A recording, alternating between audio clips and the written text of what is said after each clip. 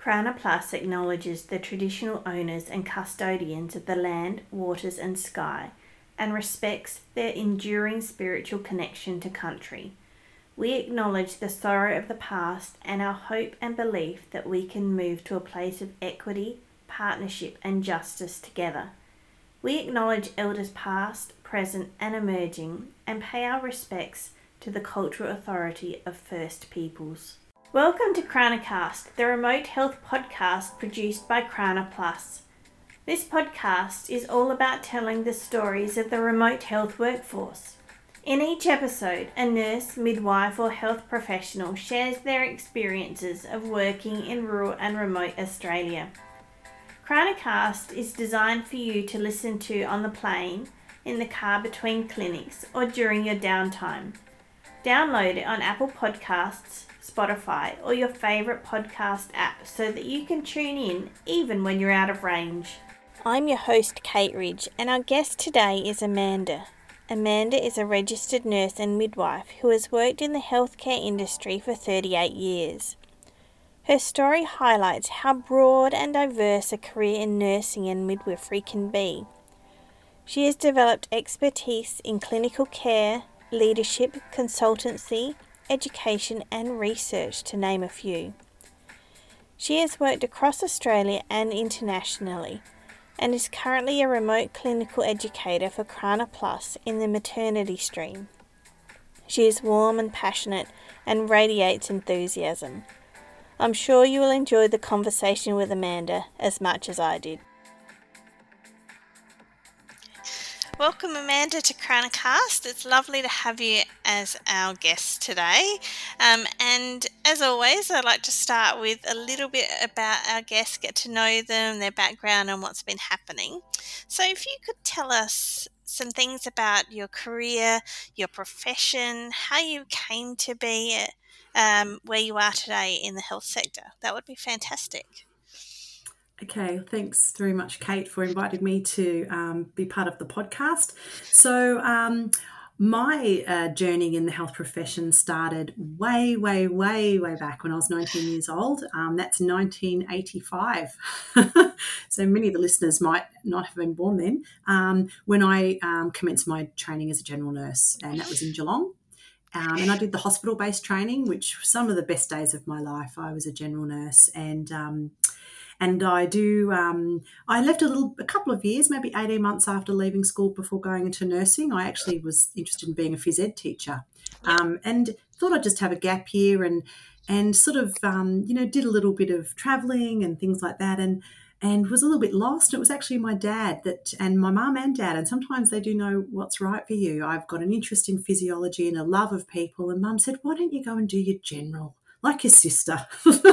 And I went, okay. And in those days, you could just ring up. So Dad rang up the hospital and next minute you've got an interview on Friday, and started off in early 1985 and still have some friends and colleagues that are quite well known in the midwifery profession to this day that I met in my general training. So 3 years of general training, and then off I went after that to do a bit more travelling, and then found my way wanting to do midwifery. And I was actually did a small article for the CRANA magazine where I explained that I wanted to go and work remote and I had to have my midwifery. So I thought, well, I better go and do my midwifery.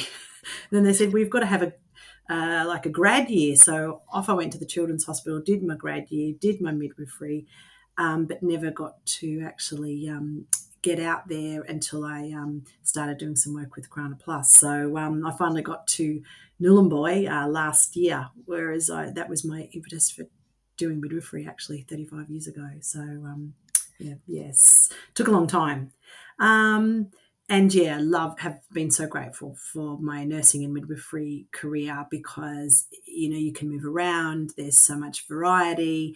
You can move physically, you can move professionally, and I certainly did that. I worked in Melbourne. I went over to London, where I wasn't able to be registered as a midwife without some extra training, which is, their community-based midwifery. So I decided to go across as a registered nurse, and I went into the NICU, and luckily over there they do lots of funding for extra education. So I did my NICU course. I then worked in gynecology and sexual health, did a sexual health course. So I managed to get, in my 5 years, I managed to get some qualifications as well as doing my bit for the NHS.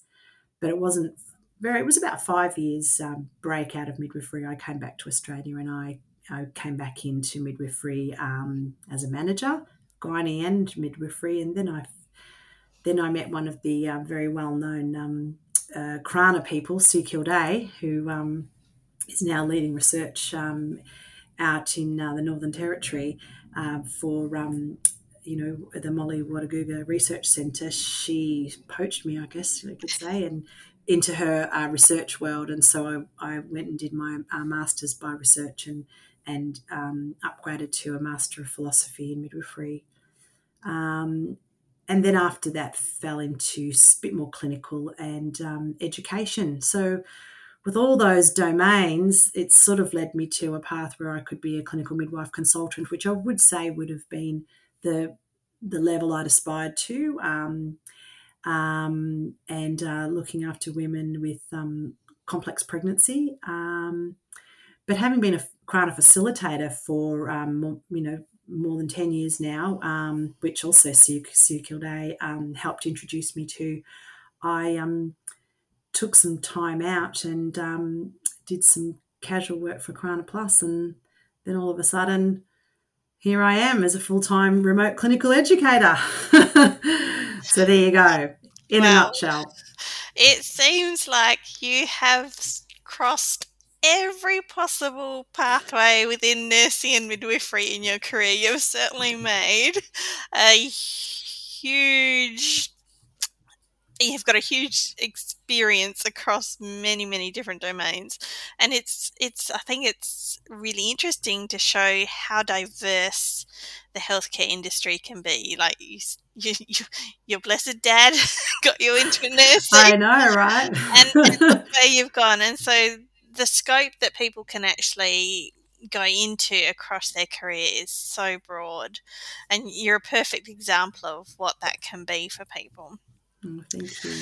So you've talked about you've done some remote practice in way of midwifery. Was that nursing as well? Or no, I've actually, my remote exposure to remote health has been through education, so largely through CRANAplus. Yep.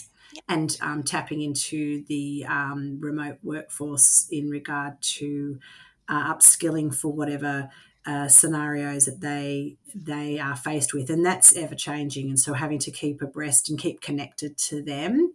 I am very much hoping to secure some time next year to do a study leave placement in a remote community. And some of the wonderful participants I've met on the CRANA courses, particularly in the last year, have been very generous in welcoming me out to their areas, including some of the Aboriginal community-controlled health services that I've met and established friendship with and a relationship with, have invited me as well. So I've been very lucky. So hopefully I will be able to have more exposure to that reality in the time to come. Mm. Would you tell us a little bit about your role with CRANAplus and your education role with them, what you're doing, what you teach, where you work? Sure. So my role, the title is Remote Clinical Educator, and I'm in the maternity stream. So the two courses that the maternity stream deliver are the Maternity Emergency Course, or the MEC course people will have heard of, or the MIDUS, the Midwifery Upskilling course. So myself and Leonie McLaughlin are the two midwives that deliver that course. So we not only do the preparation along with our wonderful logistics and admin teams in preparing for the courses. So that includes everything from the accommodation, logistics, equipment, things like that, which is largely done by others, but making sure that those things are on track and participating in the organisation of that. We also keep an eye on the pre-course component of the work, which is a pre-course set of education modules which participants are required to complete. And the 18 months before I came on board with CRANAplus, I was working as a casual with them to help rewrite that program. So having that background knowledge has been invaluable, and also helps keeping us up to date and in tune with what the participants need. So there is the pre-course work that the participants complete and the pre-arrangement. Then there's, of course, the course delivery, where we coordinate everything from how the cup of teas are going to be provided to completion of pre-course work to the facilitators who are coming to assist me in delivering the course, and they are volunteer facilitators, a team of between 3 and 4 usually that come from all over the country. So coordinating their arrival, delivering the course, and then the end part of the course where we all go back to base and equipment, reporting on the course, assessing the participants before we go, and then fulfilling the reports component and the return of equipment or equipment moving on to the next place. And then that sort of happens course to course. But in between times, there's a lot of background work on the updating of materials, updating of equipment, educational materials remaining current, changing things up as things change. So, for example, the basic life support algorithm got changed last week by the ANS course. So we had to go and change all the laminates and all the pre-course work where there was reference to those things. So keeping our resources current, and also working on projects in the background. So we're kept busy. Yep. So they sound like very interesting courses. Are they designed for midwives or nurses, or who's the audience for those courses? So the maternity emergency course, or the MEC, is predominantly non-midwives. So that extends to nurses, doctors or GPs or medical officers, medical practitioners. It also is appropriate for Aboriginal health workers and Aboriginal health practitioners to attend. The MIDIS is midwives. So they are all targeted at the rural and remote workforce. They're contextualised to their particular environments that they work in. So we talk about retrieval and early recognition and things like that, also accepting their limited resources. And just encouraging and motivating and supporting them in sometimes they work in very challenging environments. They also work in often under-resourced environments, but often come to us feeling very burnt out often and feeling a little bit hopeless. So giving them motivation, encouragement, and also sharing skills that may empower them to go back to where they are working with skills that would actually help them do their job better and feel, often they say they feel more confident and feel more supported in their roles because they've learnt skills that they would not have had otherwise, and also things that can be done without necessarily having medical teams, without having equipment and the things that the tertiary and city facilities can offer. We teach basic skills. So, measuring a tummy with your hands to work out how many weeks pregnant someone is, or with a tape measure and things like that. So really catering to the remote workforce and always being conscious of their situation and how remote they are from tertiary centre help if that's required. But also we, throughout everything, is woven our cultural safety, our cultural safety interventions or mechanisms, strategies, whatever you want to call them, but keeping that at the forefront of our mind. So we are providing physical, clinical skills, but we're also providing that psychological safety and encouraging and teaching that psychological safety. Yeah. So really imparting our knowledge for holistic, culturally safe care for women and families. So we bring everything together, hopefully. You also asked about you asked me about the locations. We go from Broome to Hobart. Wow. Broome, Hobart, Nhulunbuy to Esperance to Albany to Bendigo to Coffs Harbour, Alice Springs. So draw a map. Seen lots of Australia. Top Hat, yeah, Cairns as well. Cairns, all those places. We go hopefully to where the midwives, nurses, Aboriginal health workers work, and so that they can convene and have their skills updated much closer to home, which is helpful because a lot of the workforce aren't able to, leave work for a long period of time. So the closer they are to their education, so is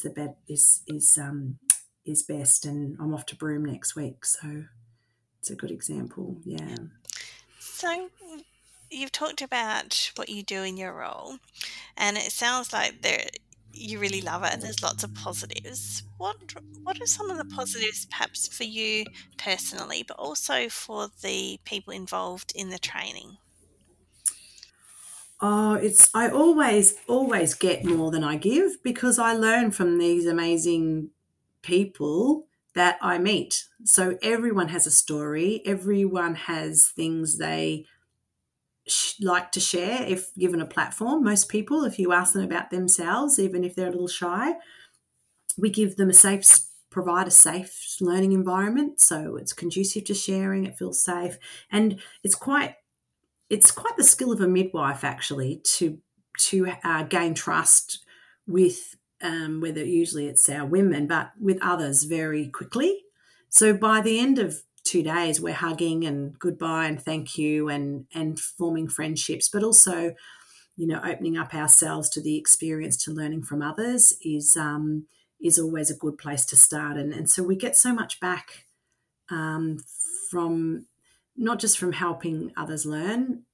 Our end goal, of course, is through our support for education and supporting practice development of remote workforce, but ultimately the ones that we are hoping will benefit are the women and families because of the disparity in health outcomes. So for me, not working clinically, this is where I get my purpose from. How am I going to, as a midwife, bring all my skills and knowledge to support healthier mums, healthier babies, healthier communities? So this is that's my goal and my aim. And that when I hear about what happens when participants leave the course and they've been able to manage an emergency, or they go away feeling empowered and skilled and more confident, that's the reward that we get. Yeah, it sounds fantastic.